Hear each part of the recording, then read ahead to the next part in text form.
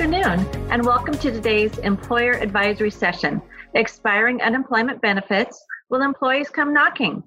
My name is Laurel Dimmick, and I'm a Senior Director in HR and Compliance Services. Today, I'm joined by my colleague, Jamie Webb Akasaka, VP Legal Counsel for HR Consulting. We are both located in OneDigital's West region. This series of advisory sessions has been in response to a rapidly changing economic and health environment where business and HR leaders have been forced to take unprecedented actions to protect employees and their organization. The luxury of deliberation on key issues vanished overnight, but the impact of those decisions will be key to survival. Some important news that employers are currently facing is that the federal supplemental unemployment insurance benefit is ending at the end of the month. Specifically, individuals who receive at least $1 in state unemployment benefits also receive $600 per week to supplement state unemployment benefits. Although many individuals will soon face another wave of uncertainty, the end of this weekly federal benefit is certain to impact employers too. In this conversation, we want to talk about how will this impact you? What will it look like? What, if anything, will you be able to do to entice employees to come back? We will be focusing on the big picture issues in our discussion. Please keep in mind that questions specific to state laws are best directed to your OneDigital consultants as regulations vary by state and are changing rapidly. Let's get started. The added federal supplement to unemployment benefits has been a lifeline for many employees. But how has the supplemental benefit impacted employers, Jamie? Thanks, Laurel. An interesting side effect of the supplemental benefit has been that employees don't want to come back to work because they're actually earning more on unemployment than they would through their regular wages. This has caused some employers to struggle to get their employees back to work from furlough or layoff as the country has been returning to work. It's also important to note that some workers are not ready or willing to return, particularly in light of the significant increases of COVID cases nationally. Another trend that is starting to occur is that because of the economic impact of unemployment, we are seeing extensions of state unemployment insurance benefits for longer than what would normally be offered. Even though unemployment is rising, it's not necessarily easy for employers to obtain or retain talent. And Laurel, this actually makes employers wonder, can employees get unemployment even when refusing to come back to work? That's a great question. Generally, unemployment is available to workers who have unemployed through no fault of their own. So choosing not to work is usually not a valid reason to receive benefits through unemployment. States are going to be looking at whether there is good cause for being unemployed. Basically, the determination as to what constitutes good cause for the job refusal will be viewed in light of the COVID-19 pandemic and will be subject to agency review.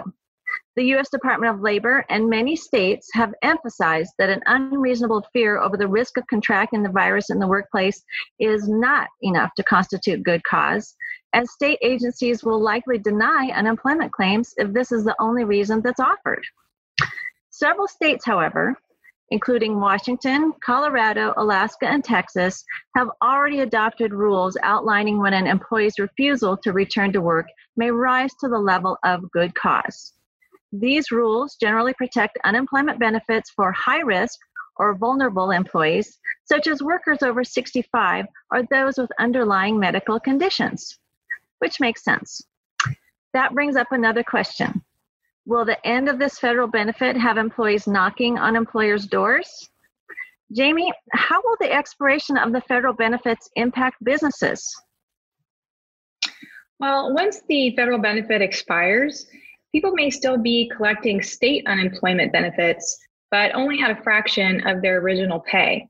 One possibility is that if people are on COBRA from being laid off or on furlough, they may want to return to their jobs when available, even if they earn less than what supplemented unemployment provides, so that they can receive some contribution toward the cost of their health benefits. Similarly, if COBRA is unavailable to these workers, they may be interested in returning to the workforce so that they may qualify for employer-sponsored benefits. As COVID-19 cases increase, people will likely feel less at ease they have no or limited health insurance coverage should they contract the virus. And the longer this drags on, the more people will want stability. Obviously, unemployment insurance programs don't last forever.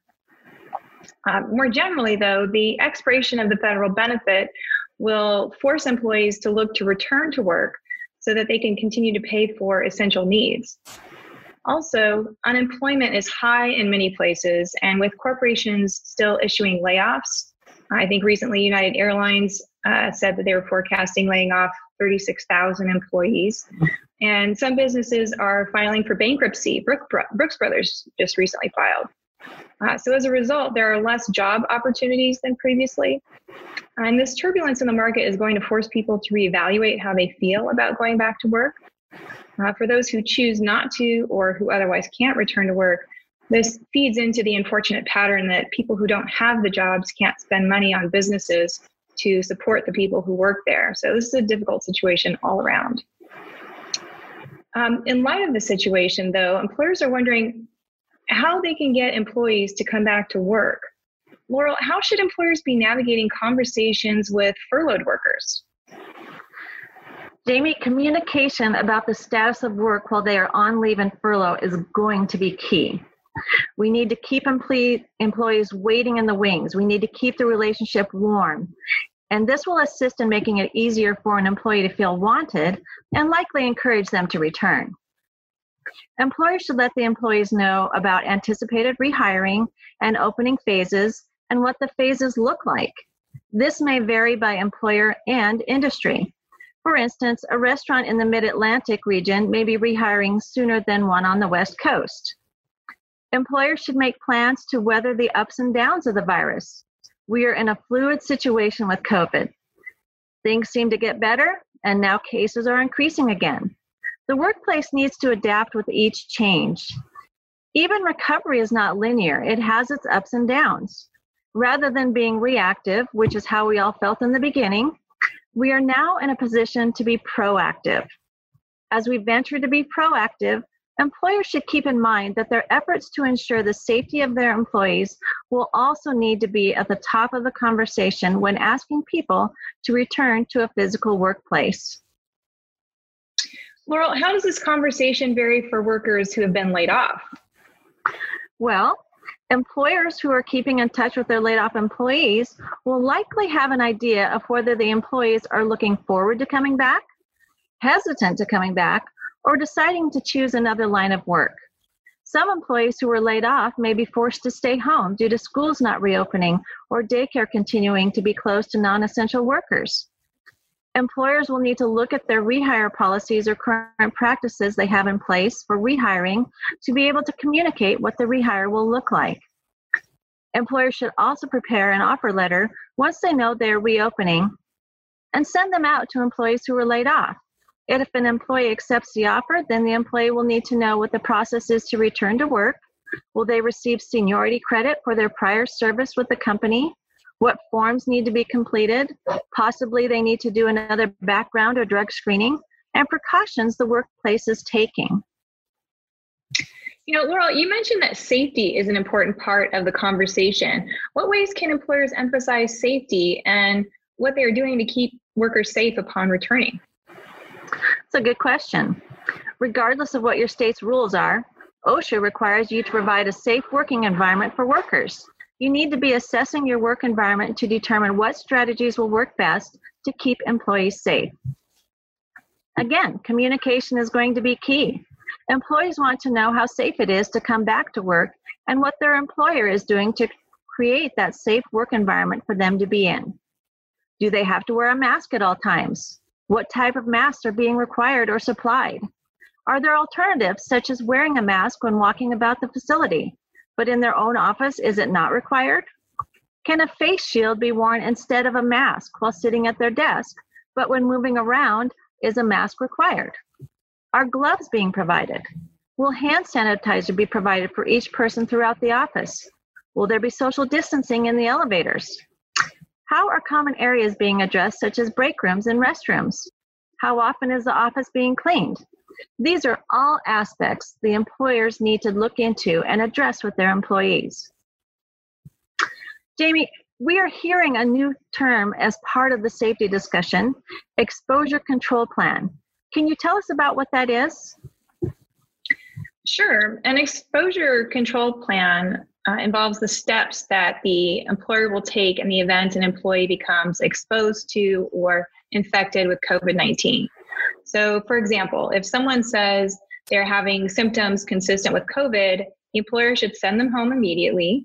They should engage in contact tracing to determine who has been in close, sustained contact with that person within the last 48 hours prior to the employee being sent home. Those people should be notified of their possible exposure and also sent home. And the notification should also be confidential as to who may have been the person that infected them or exposed them. Employers should follow the CDC guidelines for when to allow people to return to work, whether it's having sufficient time following recovery to ensure no further spread or getting negative test results from 2 COVID virus tests. This would also apply to the employees who were just exposed to the virus in the workplace. There need to be protocols for cleaning procedures of the workplace following someone having infection.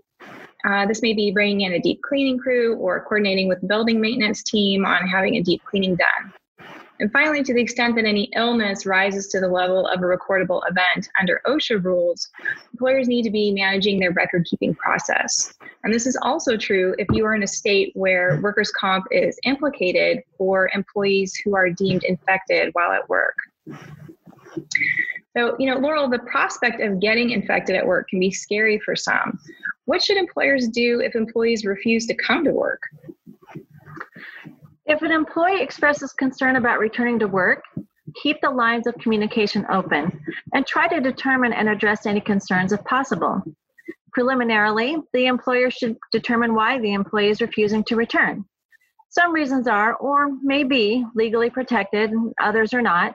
Employers declining to return to work merely because they prefer to remain on unemployment are not protected, and an employer can require those individuals to return to work or risk losing their job and potentially forfeit their right to unemployment benefits. Employees who express a fear of contracting coronavirus should be handled more delicately.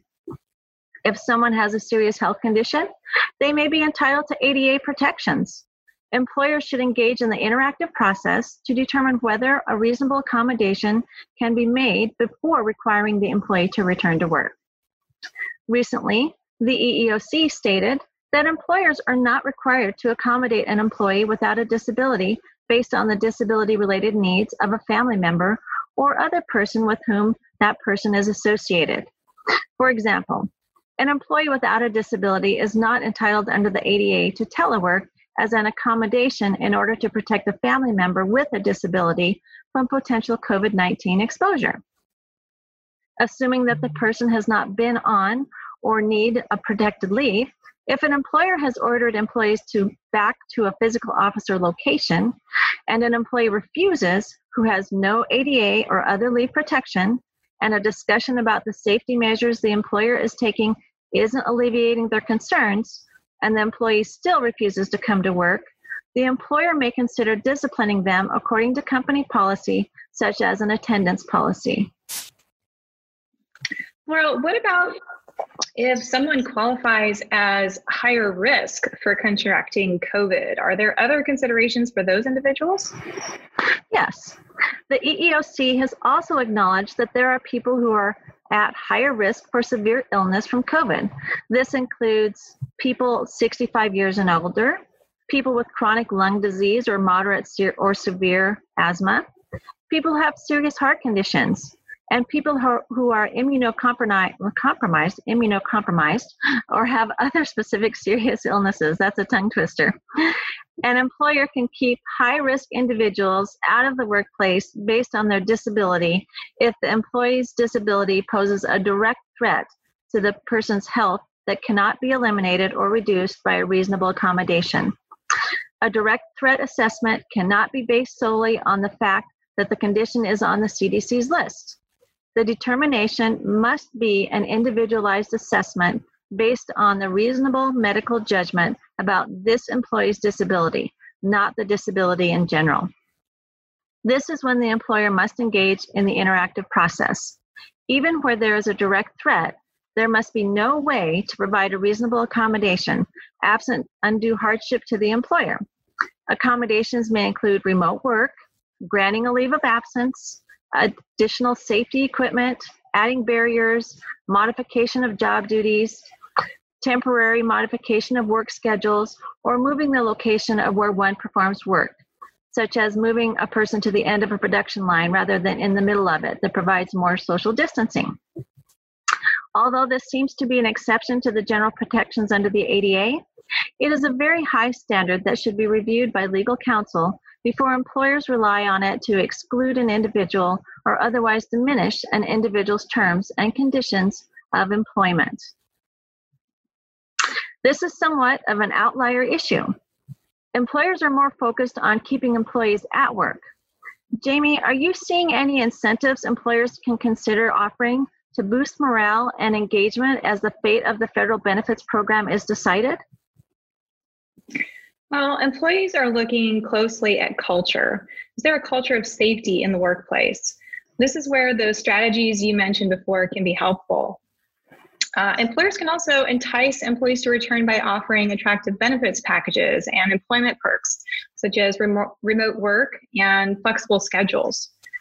Flexible work schedules can include working early in the morning or late at night to accommodate maybe childcare needs or something like that, or just even being on duty during core day hours, like a 10 to 3 schedule, and then allowing the rest of the workday to be more flexible, worked around those times. Employers should also be looking at how robust their leave policies are. If your employees don't qualify for traditional FMLA, do you have a company policy allowing for some personal time off for medical or other needs? If an employee gets COVID, are they going to be able to take time off to get better so they can return to work? Have you considered implementing a leave share program? Leave sharing programs can be a great tool for employers to allow workers to put their vacation time into a shared bank to be distributed to someone who has a significant need, like if someone got sick with COVID and took a long time to recover. Just keep in mind that there are specific tax rules on how leave sharing programs have to be set up. So you will want to talk with your HR consultant or legal counsel on that. Employers should also be thinking about retirement plan offerings and other benefit options for future financial stability. You should also be looking at your overall benefits packages. Do you offer additional disability plans that employees can pay for, flexible spending accounts, and employer assistance plans or EAPs? These may come at little or no cost for employers, but can make a significant impact for employees. Also, the big focus right now is wellness, which goes hand in hand with safety. Employers should be looking at wellness benefits and plans. Some new trends are internal programs or challenges encouraging well-being activities like outdoor hiking or hosting video conference exercise gatherings for things like yoga during the lunch hour, or even just regular wellness reminders for things like breathing techniques, drinking water throughout the day, and stretching. And this is particularly helpful for remote workers who may be sitting in front of their computer all day and no longer have the social interaction and breaks they would normally have if they were in the office. Some other things to think about are training opportunities. Are you offering online training? What about enhanced skills training? If people feel like they have a place to move up in the company, they will be inspired to stick around. And more generally, though, employers should be making sure employees have the right technology to do their job efficiently, whether that's remote equipment or apps or organization and communication tools to facilitate group collaboration and execution.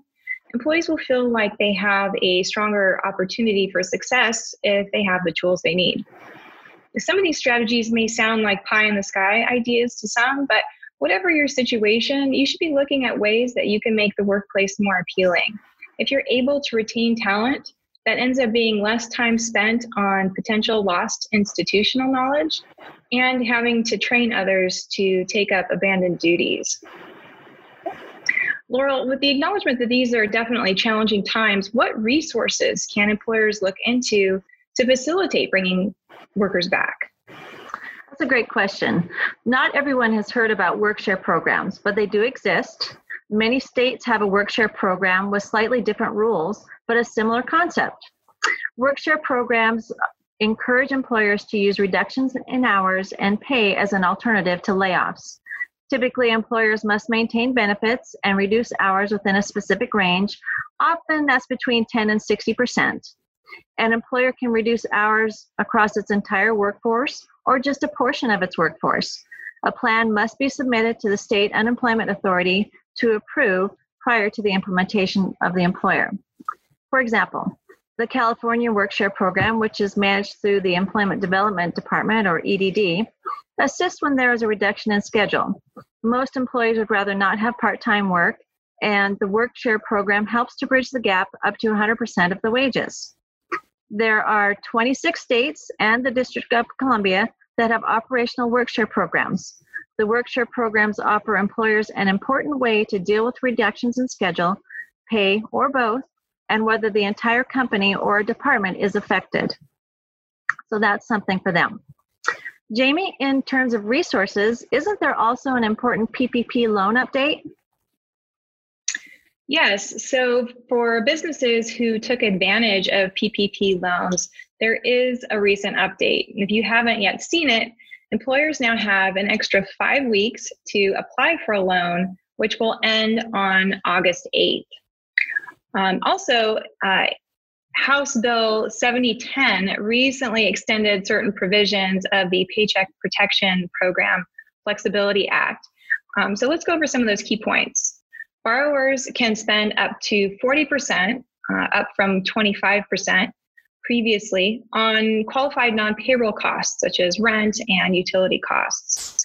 The time for borrowers to spend loan funds and meet forgiveness requirements has also been extended from June 30th to December 31st at the end of this year.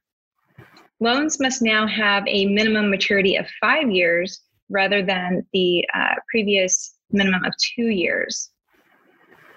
Payments on loans can be deferred until loan forgiveness is given to the lender by the SBA, or 10 months after the end of the covered period if the borrower did not yet request loan forgiveness.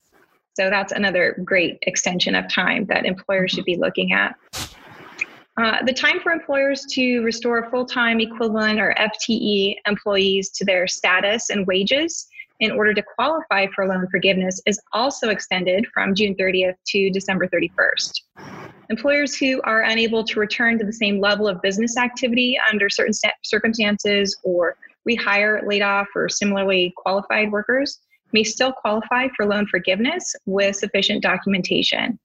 And borrowers can now defer payroll taxes that were previously prohibited under the CARES Act. So keep that in mind as we continue to move forward. Great, that's good information to know. As employers are thinking about bringing employees back to work, and also as part of the PPP loan forgiveness, what should employers be thinking about in terms of the order of rehiring former employees?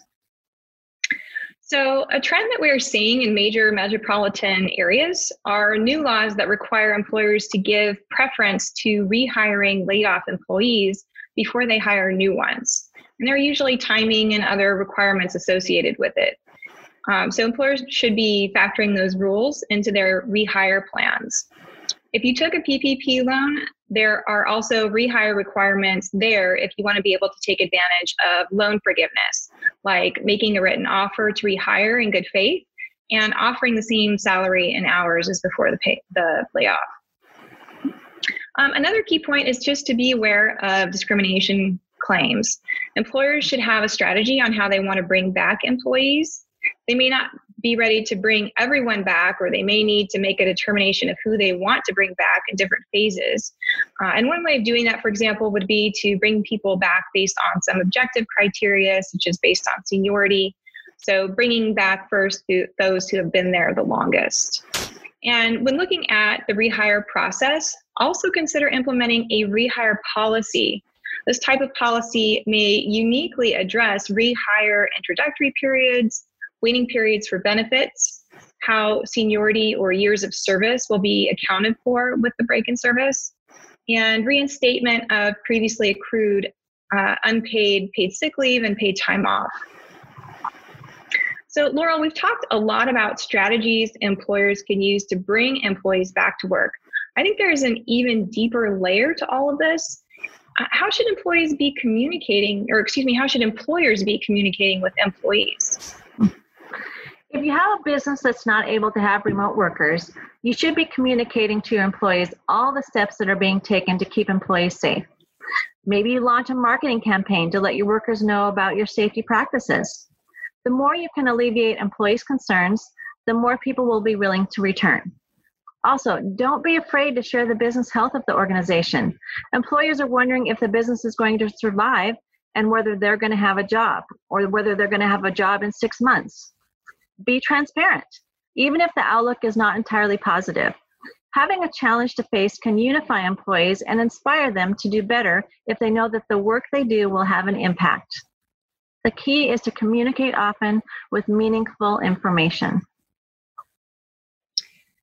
Thanks, Laurel. We have talked about a lot of takeaways for employers to be thinking about as we continue to move forward. I know we have questions coming in through the Q&A, and we've had our team answering these questions as quickly as possible.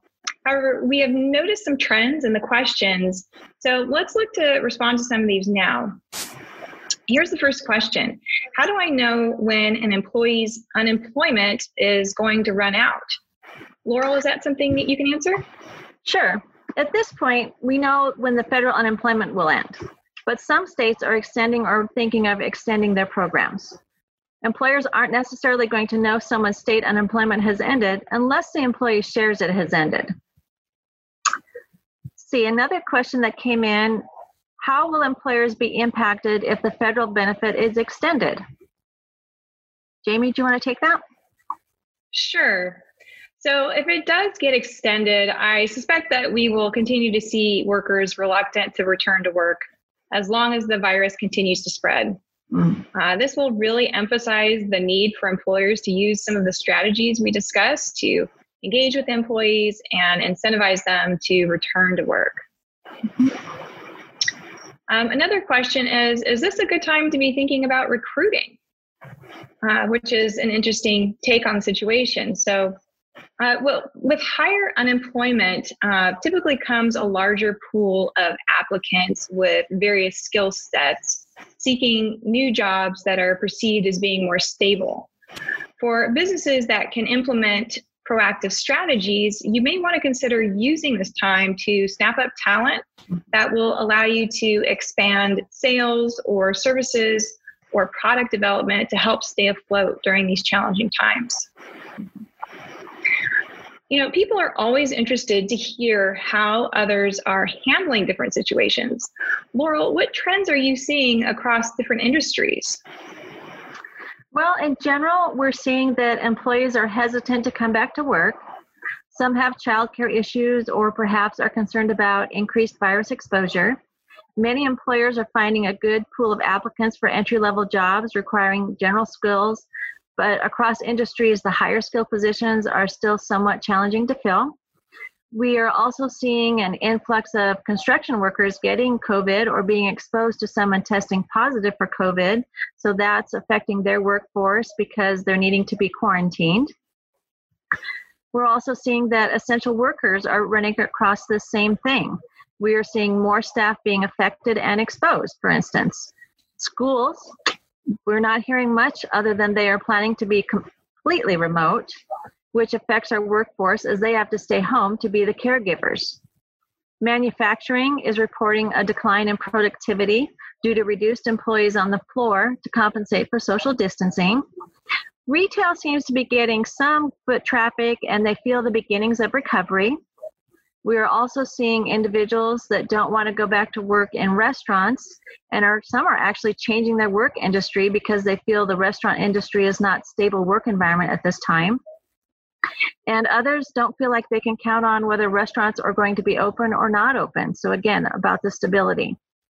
That being said, every industry has its challenges, Most employers are finding that it is best to go with the ebb and flow and be as proactive as they can when addressing employees' concerns. Thanks, Laurel, for that insight.